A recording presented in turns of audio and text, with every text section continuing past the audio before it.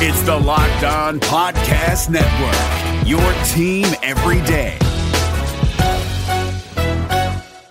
From Labradoodles to Cronuts, the world loves a hybrid. So today, businesses are taking a smarter hybrid cloud approach using the tools, platform, and expertise of IBM. The world is going hybrid with IBM. Visit IBM.com/hybrid cloud.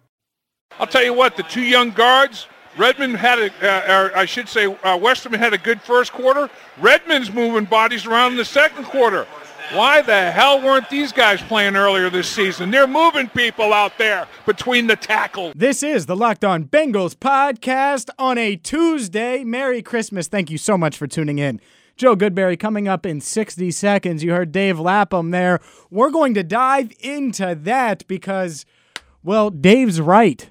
And we've seen this with Marvin Lewis teams, and it's ridiculous. We'll dive into that in just a second with Joe Goodberry. On Twitter, at James Rapien, at Locked On Bengals. Subscribe, iTunes, the iHeartRadio app, Megaphone, and wherever you listen to podcasts. This, if you're new to Locked On Bengals, it's simple. My goal, every single day, give you an in-depth look at the Bengals. And as always, we're joined by Joe Goodberry. He's on Twitter, at Joe Goodberry. Joe, why in the hell would it take so long to play Westerman, to play Alex Redmond? This team, this coaching staff, they do this every single year, whether it was with Rex Burkhead last year, this year with the offensive line. It's like they stumbled into Giovanni Bernard out of nowhere. I don't trust this coaching staff to play the best guys, Joe. Yeah, and it's funny because I feel like if you're on this side of the fence of, the argument that the Bengals don't evaluate their guys correctly, or if they do, they have too much loyalty to their veterans. And I think those are great arguments because we've seen it. It's been a long time. It's been 15 years with the same head coach. This isn't just, what you perceive as what's going on.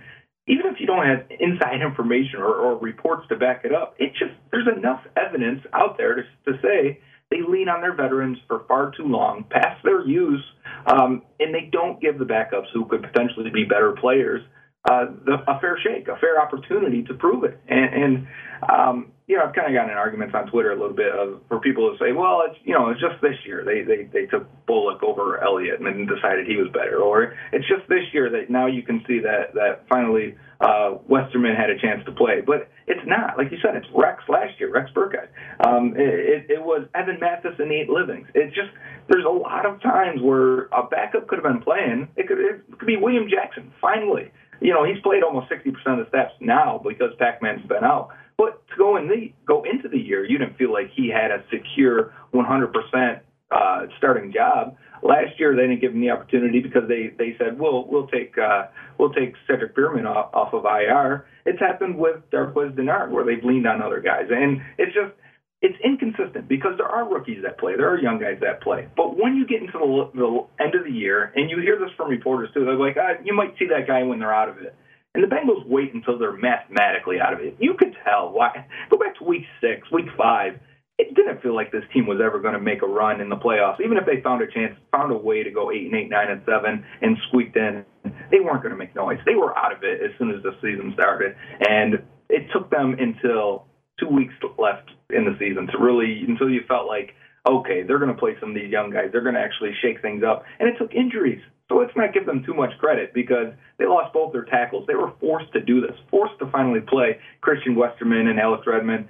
And I thought both guys played really, really well. And it sucks to be in the final games and find out you have assets on the team that could have helped you all year or maybe even for a year and a half now. Yeah, it's awful. And it happens every year. So they win. And I think back and look at the game, and they're 6-9 now, and it's a good win over a team that needed to get a victory in the Detroit Lions. And I wonder what Dave Lapham is. Why the hell did it take this long? And I think it's an indictment of Paul Alexander, the offensive line coach, the stubbornness of Marvin Lewis. And that is why I'm so on board, and I can't wait to see who else comes in because there's, and rightfully so, because he hasn't played, the John Ross thing. How do we know if he wasn't good? Why should I trust Marvin made the right call there when he doesn't make the right call time and time again with some of these players? We've seen it time and time again. Why does he get the benefit of the doubt? I don't think he deserves it. And it's not just guys not playing or sitting the bench or being inactive.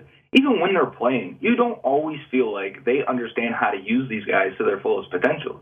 So, it's a lot. I'm watching Brandon LaFell get 3 screen passes last week. I think he caught 4 passes for 8 yards. That's 2 yards per catch. I don't even know how you begin to get that without some crazy play happening. And it wasn't. They just kept feeding him screen passes, and he's not built for that. It took him how long to figure out what Joe Mixon and Giovanni Bernard did well, that they weren't Jeremy Hill, that you don't need to run those plays. They still run these stretch zones, even though they know they don't have a center that can reach the nose tackle. They know they don't have the athleticism at guard to get to the next level and block these linebackers.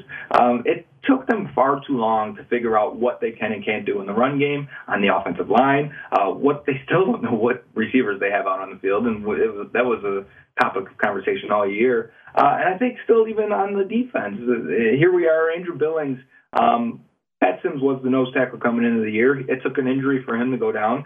Billings played really well for the heart of the season. I thought last couple of weeks, I don't know what's going on. I know he had an injury in the Vikings game and came back in, but he was pretty bad those last 2 weeks, so they benched him this week. And here we are, we're talking about being in the evaluation portion of the year, and we need to see these young guys play. And they bench him. So I understand because he's been playing poor, but those are the guys I want to see play. I want to see all the young guys out there right now as much as possible. We've seen Jordan Evans, and he's made some plays. He's gotten beat up at the same time, too. He's been hurt. More of these guys at safety, whether it's Josh Shaw and Clayton Fitzgerald at safety, the corners are playing really well right now. I kind of stepped back from this game after they won, and it felt good to win, even though I like having the higher draft pick. But I stepped away and I said, there is more talent on this team than the coaching staff has shown us, and I truly believe that. This is the Locked On Bengals podcast. I'm James Rapien. He's Joe Goodberry. He joins us every single week for our weekly Bengals film review. And Joe, that's the interesting thing is why did it take so long? Marvin Lewis's final season, he probably knew it week 7, week 8. Why not give these guys a shot? They couldn't run the ball at all, and they're still awful on offense statistically. And basically what we've seen, if they would have done this week 7 or week 8, we might be having a different conversation right now. Yeah, and that's the crazy part is because they, when you look back, you had to look at last year. And I think most people would agree the offense was the reason this team didn't go any further last year. And it was going into this year, you knew they needed speed at receiver. You knew they needed a new running back to lean on. It would have been great to get some offensive line pieces. They didn't do that. Obviously we lost 2 best offensive linemen on the team. But the whole offseason should have been planning on getting Ross and Mixon involved and finding a way to hide the offensive line, finding a way to get the ball out of Andy's hands quicker. And for whatever reason, and maybe the blame goes on a lot of Ken Zampese because they come out of this year, and they aren't ready for this. They don't realize their offensive line has gotten worse. They don't realize that their weapons are the exact same. They're not leaning on Joe Mixon at running back. It took way too long. It took, Mixon was probably getting the load at week 6, week 7. Mm-hmm. We didn't really see Giovanni Bernard heavily until Hill was completely out of the picture, and it seemed like they had to make a concerted effort to get Giovanni Bernard the ball again. And, just seeing this game yesterday or 2 days ago now, it reminds you how good Giovanni Bernard is and how much he can help this team. The whole season, I keep coming back to the same thing, that they did not realize what players they had for some odd reason. It's the weirdest thing. Thinking if Marvin Lewis, if this is your final year, if this is your chance to, if you wanted to continue coaching, you have to pull out everything. You had to try something. They were so confident that whatever they're doing, if they just stayed the course, it would figure itself out. That's usually what teams do when they have a lot of talent and they believe it'll just click for them. But they were missing talent in key positions, and they were misusing their key talent at other positions. So it never got turned around. And here we are now. Bengals are picking 10th as of now with 1 game to go. With a new coaching staff, a new era about to start, hopefully we get – this is the part that you really, going forward, you want these players to play above. You want the coaching staff to make them better. You want the guys to elevate other people around them. You feel like you see the worst version of everybody. Even it includes A.J. Green, and he's coming off 2 poor games, but you want to see these guys play above and beyond what you're normally used to seeing from them.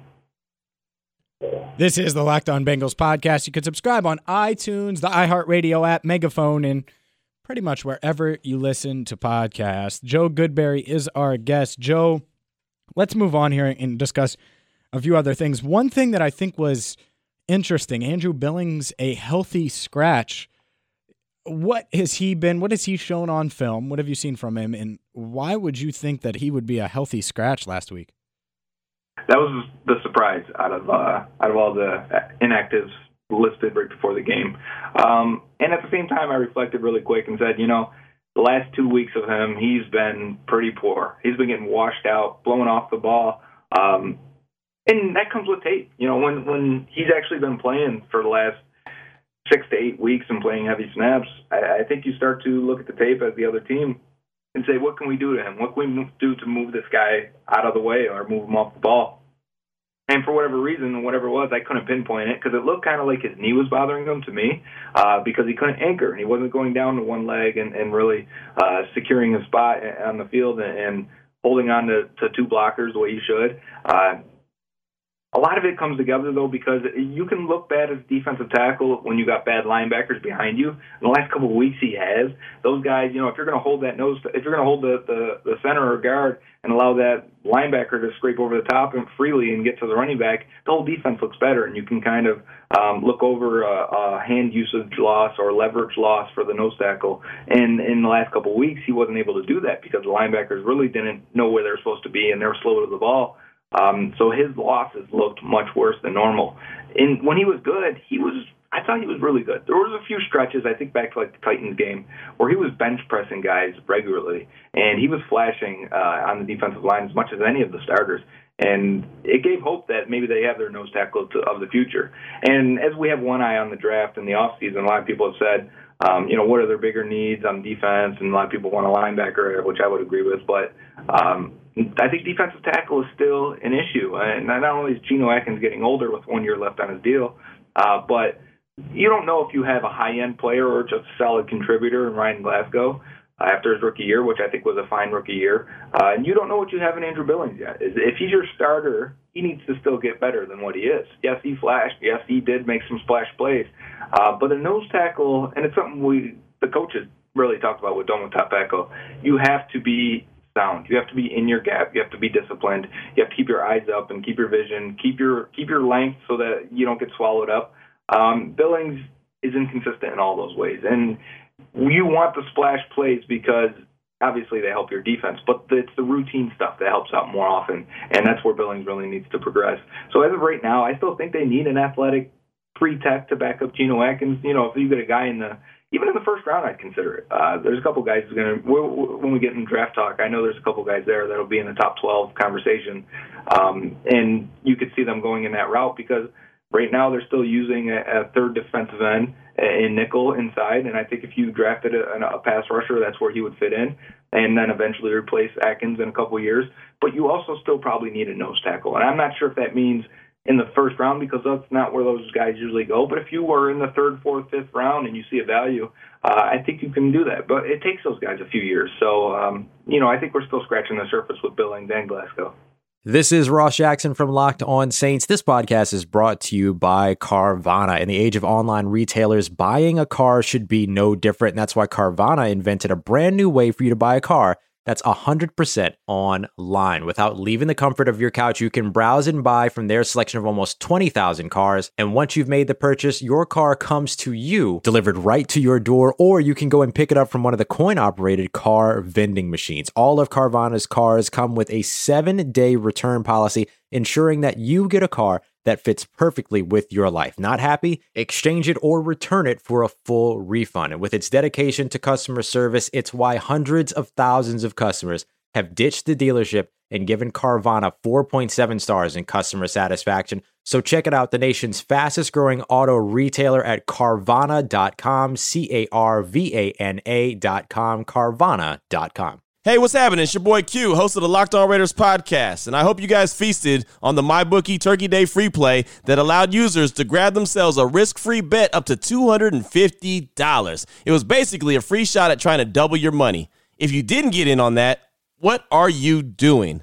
Nah, but seriously, now is the time to get some skin in the game with MyBookie, where odds boost, lightning deals, and free bets await all season long. And with the NFL playoffs right around the corner, we know who these teams are. We know what they're capable of, and it's not difficult to find some value in the lines. Whether you're a first-time customer or have been playing with MyBookie for years, there is no shortage of value to be found in the thousands of game lines, unique prop bets, and contests that they offer every week. Sign up or get reloaded today. Find an edge, make your bet, and get paid. They also boast a fully fledged casino platform giving you access to all the classic table, slot, and card games you'd expect to find at your local spot. And the best part is, at MyBookie, the doors never close, so you can continue to build your bankroll even after the stadium lights have gone out. Make the right play and sign up today at MyBookie. And when you do, use promo code LOCKEDON to get your deposit matched halfway, all the way up to $1,000. The terms are simple. You put in $200, they'll match you with another $100 in your account. If you were already planning to bet this season, this is free betting money.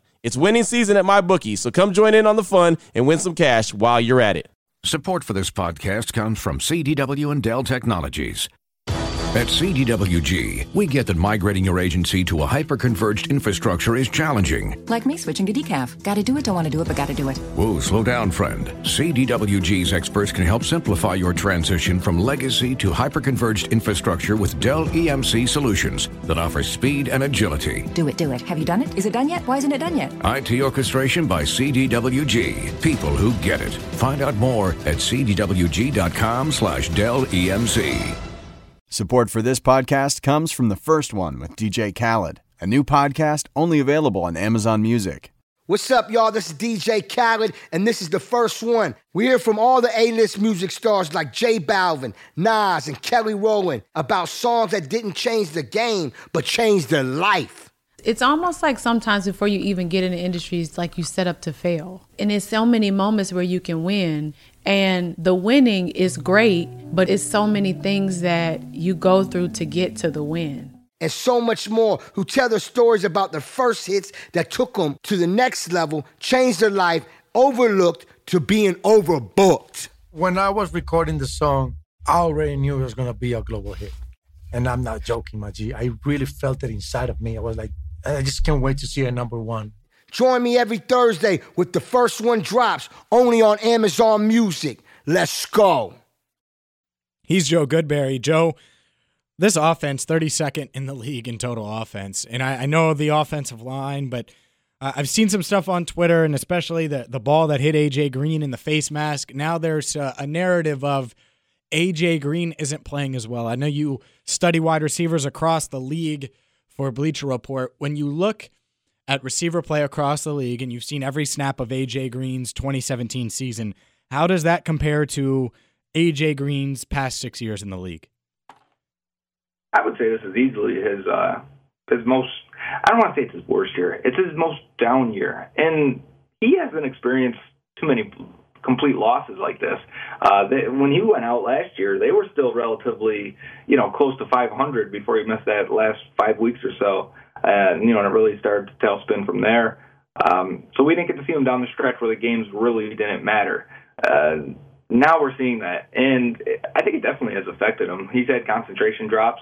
He's had routes where there was one, I don't know, I can't remember if it wasn't intercepted last week. It was almost intercepted, but it's basically a scissor route with two-man route off of play action. You have LaFell coming across, and you got Green coming on a deep crosser, and they almost run into each other. And now I think I've seen that about once every single week, where it's either Green and LaFell, or it could be Green and a tight end. They almost run right directly into each other, and Green had to slow down. The ball, Andy was about to get hit, so he kind of ducked and threw it and didn't see this, and the ball sails nowhere. And just little things like that. And as I'm watching today, I'm watching the Broncos receivers, and it's the same play. And these guys just have a more awareness, and they're out of it too, just as much as the Bengals are. And Demaryius Thomas and Emmanuel Sanders just crisscross each other like they've done it a million times. And it knocks off a defender, and one guy ends up free. And the Bengals just don't have that synergy right now. They're just out of it, just a step off, and especially A.J. Green. I don't know why, for a guy who tracks the ball as well as anybody, especially the deep ball, and a guy who's able to separate in that last 2 or 3 yards as the ball's arriving, whether that's he got called on a push-up offensive pass interference, which that's a play he does all the time. That's a move he uses all the time. Yeah. And the one that hits him in the face mask, he's just breaking free, and as he does, he pushes himself forward. This is normally what he does. And because of it, he ended up too far, and the ball hits him in the face mask. It's a guy that never misjudges a deep ball. He knows where it's going to land, and he gets there. That's what makes him special. And for that ball to hit him in the face, you go, something's just a little bit off with him. Darius Slay is a great corner. He really is. I think he's a top 10 guy, and Green could have had a monster game against him. And I wish he would have, because, I'm tired of this year, especially. You have to answer questions, fans a lot. When in a down year, everyone looks like they've had a bad year on paper on offense.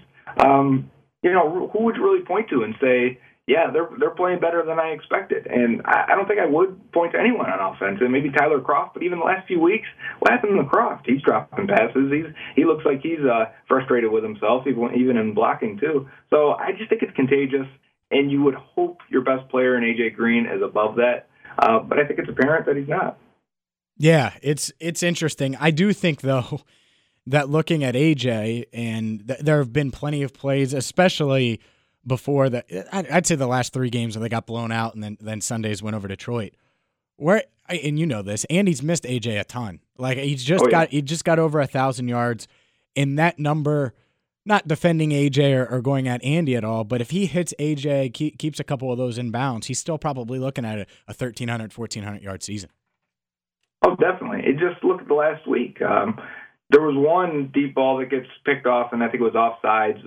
But that ball is inside and to the back of the end zone. It didn't really, and on the arc of it, really doesn't give Green a chance to come back and get inside and moss Darius Slay, if you will. And then there was another deep ball, and even the announcers said it was short. But he's got the safety to the inside. He's beat him. He's beat Slay down the left sideline, and that ball lands too short. That was a potential touchdown. There's been a lot of deep passes to Green that aren't there. And, there's a lot of plays where you can't go to Green because of the other receivers. It's all year. It's been 2 years in a row now. He should be getting frustrated at this point with how much defensive attention he receives and how the offense will go away from him if the defense shows that they're going to lean his way. Like we talk about all the time, the Bengals offense is very, very, very focused on that pre-snap read. And if a defense shows they're going to lean a safety that way, if they show they're going to back out that linebacker to the side, that he'll cover the short area, the corner will cover to the boundary, and in the intermediate, and the safety will have the inside and deep. If they show that pre-snap, the Bengals don't force the ball to Green. They really aren't a lot this year. They've remember in the first 4 or 5 years, they would just have YOLO balls to A.J. Green. We'd say it all the time. Yep. They didn't care. They'd throw it up to him, and he would go make a crazy catch, and we'd go crazy, and the entire offense will get a spark from it and get excited from it. You don't see that too often. I'm thinking back to the Texans week 2, where he had to jump over 3 guys on a crossing route to make a crazy catch. And that's about it, really, this year. And it kind of makes the perception of Green that he's worse because he hasn't made you'd always get 5 crazy catches for the one drop or fumble that he would have, and you were okay with it. Now that we're not getting the crazy catches because they're not giving him crazy situations, those drops and those fumbles stand out, and it looks like as if he's having a down year. I think his opportunities are down. I think his help is down from the guys around him. I think some of the plays he catches look so routine, we've gotten so used to it. Whether it's a ball that he's got to lean back for or adjust at the last second and get his feet in. I'm watching other receivers, and it's not normal. It's not routine for everyone else. It's routine for A.J. Green. I think we've gotten very used to it. He's Joe Goodberry. It's our weekly Bengals film review. Last question for you, Joe. Why, and I repeat, why can't the Bengals find a way, because I know you agree with this, to get Giovanni Bernard and Joe Mixon in the backfield at the same time? I'm looking around the league because people have said that. Or on the field at the same time. Right. Yeah, it doesn't even have to be in the backfield together. That's the 2 questions then, really, because having them in the backfield together doesn't happen too often around the league. As you watch, it's not something a lot of teams do for whatever reason, because you got to think you're taking out either a tight end or a third receiver if you're going to do that. And I think if you're going to throw the ball out of that, you want to have that extra receiver. If you're going to run out of it, you want to have the tight end the block. So it becomes, in most opportunities, you're not putting your best players out there. For the Bengals, it's probably in their best interest to have two Giovanni Bernard, Joe Mixon out there because they're two of your better players, if not two of your three best weapons on offense right now. So that question comes up a little bit more for Bengals fans. And I get it. And especially if you watch Joe Mixon at Oklahoma last year and then the previous year to that too. Him and Samaje Perine were in the backfield a ton together. Well, Perine's more of a bowling ball type, and you can have him go and block and have Mixon cut off of him, and that works in college in a wide-open conference the way they do it. But on the field together, that's the one mystery about Mixon this year too, is they have not split him out wide and run routes with him. I remember a screen in the preseason game, and since then I haven't seen him run really a route that wasn't just a decoy route or just going out there to draw a linebacker away. I haven't seen him run a route like he did in college yet this year. It's crazy to me that he's got 29 catches, I want to say. Leonard Fournette has more. There's a bunch of guys that have more receptions than Joe Mixon. It's a part of this offense that should have been featured from the go. And to think that, they didn't use Gio enough at all and they didn't use Mixon correctly all year, that's one of the biggest mysteries on offense altogether. And, it's right up there with how don't you find a way to use John Ross. Mixon was just as dynamic as a receiver as Christian McCaffrey. And you see McCaffrey get 7 catches a game. If you're playing fantasy, you're living off those receptions for McCaffrey if he's on your team. It's not the same for Mixon right now. And whatever coordinator comes in here next year, whatever head coach comes in here next year, it reminds me a lot of how Jeff Fisher limited Todd Gurley's production. And you see Gurley now, and he'll have 120 yards receiving, breaking off 80-yard receptions on a screen. That's Joe Mixon, and it's coming. And I just think that, if they get the right guy, and if they hire the right guy in offense, there's so much untapped potential, I think, with Mixon still, to the point where in 2 or 3 years, he could be the best offensive player they have on the team, and the offense will probably flow through him. I still think he's Le'Veon Bell in the making. And I know that comparison has been thrown around a lot, and also given him some, maybe negative press with Le'Veon Bell, but I think it's real, and I think that's where this offense is heading. So I think we should keep that in mind when we're looking at potential candidates. I completely agree. I said that on, I believe it was Thursday or Friday's podcast. It was pretty simple. That's the blueprint. If you get you get the offense right, this defense clearly has enough talent and potential. And before I let you go, I do have to ask you, William Jackson III, star, showing up on film as good as he does on game day, at least from what I've seen?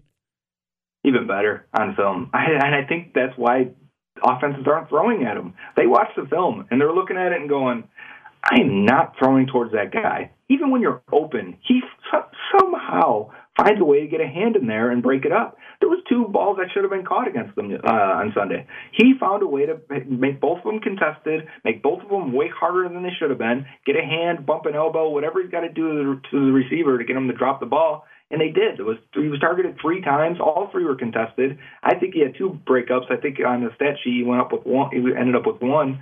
But yeah, he's on guys. And he does lose sometimes, especially in transition, because he's a long-legged guy with, not the agility you'd really want out of a number 1 corner. But what he does to make up for it is his ball skills and his length and his awareness. And he is so calm when the ball's in the air. He'll lose on that initial break, but he recovers and reacts so quickly that if you're going to test that ball, you're going to throw it to him, you better be throwing with a number 1 receiver that he's covering, because he may have better ball skills. He may have better reaction time than an average receiver going against him. And I think you saw that a bunch. There was times when they wanted Marvin Jones to be featured for the Lions, they went over and put him on Kirkpatrick's side. When they wanted Golden Tate, they put him in the slot. And even Darqueze Dennard didn't give up much to Tate either. So I think that's why the Lions struggled as much as they did, is they knew they couldn't get the ball to the left side against William Jackson. They couldn't get it into the slot against Dennard. It was their best chance was to throw it against Kirkpatrick, and they got 1 deep call and a couple other that looked like they could have had more opportunities on film. But that was basically that's how this defense is going to be built now. It's going to be built off William Jackson and this pass rush. In 2 years, it might be Carl Lawson and William Jackson and whoever else is out there, because that's how you're going to build. You're going to build and say, we can cover guys man to man, and we can cover for more than 2.5 seconds now. And because of it, that changes your defense a lot. And they haven't had that. They've had good corners. they haven't had a true shutdown number one type. And I go back and I'm looking at Jackson in college. Jackson can play both sides. And that's enticing for me because the Bengals traditionally like a left corner and right corner because guys look better at one spot or the other. Kirkpatrick, that's the spot he played at Alabama that he's playing now. He really hasn't moved all around. Jackson has, and Jackson can. And it's interesting to me if the next guy comes in and says, okay, we can build off him being our right corner where he's a lockdown, shutdown guy, or we can have him shadow and start following number one receivers. And if he does that and he can continue his play at that level, that makes your defense scary. He's Joe Goodberry. Give him a follow on Twitter at Joe Goodberry. Joe, I appreciate the time as always. I'll talk to you soon. Thank you, James. That's Joe Goodberry. I'm James Rapien. Thank you so much for tuning in to today's Locked On Bengals podcast. A ton to get to this week. You'll hear from Paul Dehner Jr. of The Enquirer on tomorrow's podcast, along with a bunch of other things between now and the end of the week. I'll be at Paul Brown Stadium. And then after Sunday, it's all systems go. Off-season, NFL draft, head coaches. We'll dive into it because the off-season, well, it's going to be a blast here at Locked On Bengals. So make sure you tune in, subscribe, iTunes, the iHeartRadio app, Megaphone, wherever you listen to podcasts. Also check out LockedOnBengals.com. Until tomorrow, I'm James Rapien. Thank you so much for listening to the Locked On Bengals podcast. Did you watch the 2020 Reds with higher expectations than a first-round wild card exit of epic proportions? Did you think that the Reds hitting would come around with the signings that they made last offseason? Are you wondering who is asking you all of these questions? Hi, my name is Jeff Carr, and I host the Locked On Reds podcast each and every day, part of the Locked On Podcast Network, your team every day. Throughout the offseason, I'm going to take a look at these Reds, how they fix what didn't work in 2020, and how they continue their success in 2021. But wait, there's more. I'll also have interesting interviews with players, writers, and everyone in between talking about the Cincinnati Reds. Come join me on the Locked On Reds podcast each and every day.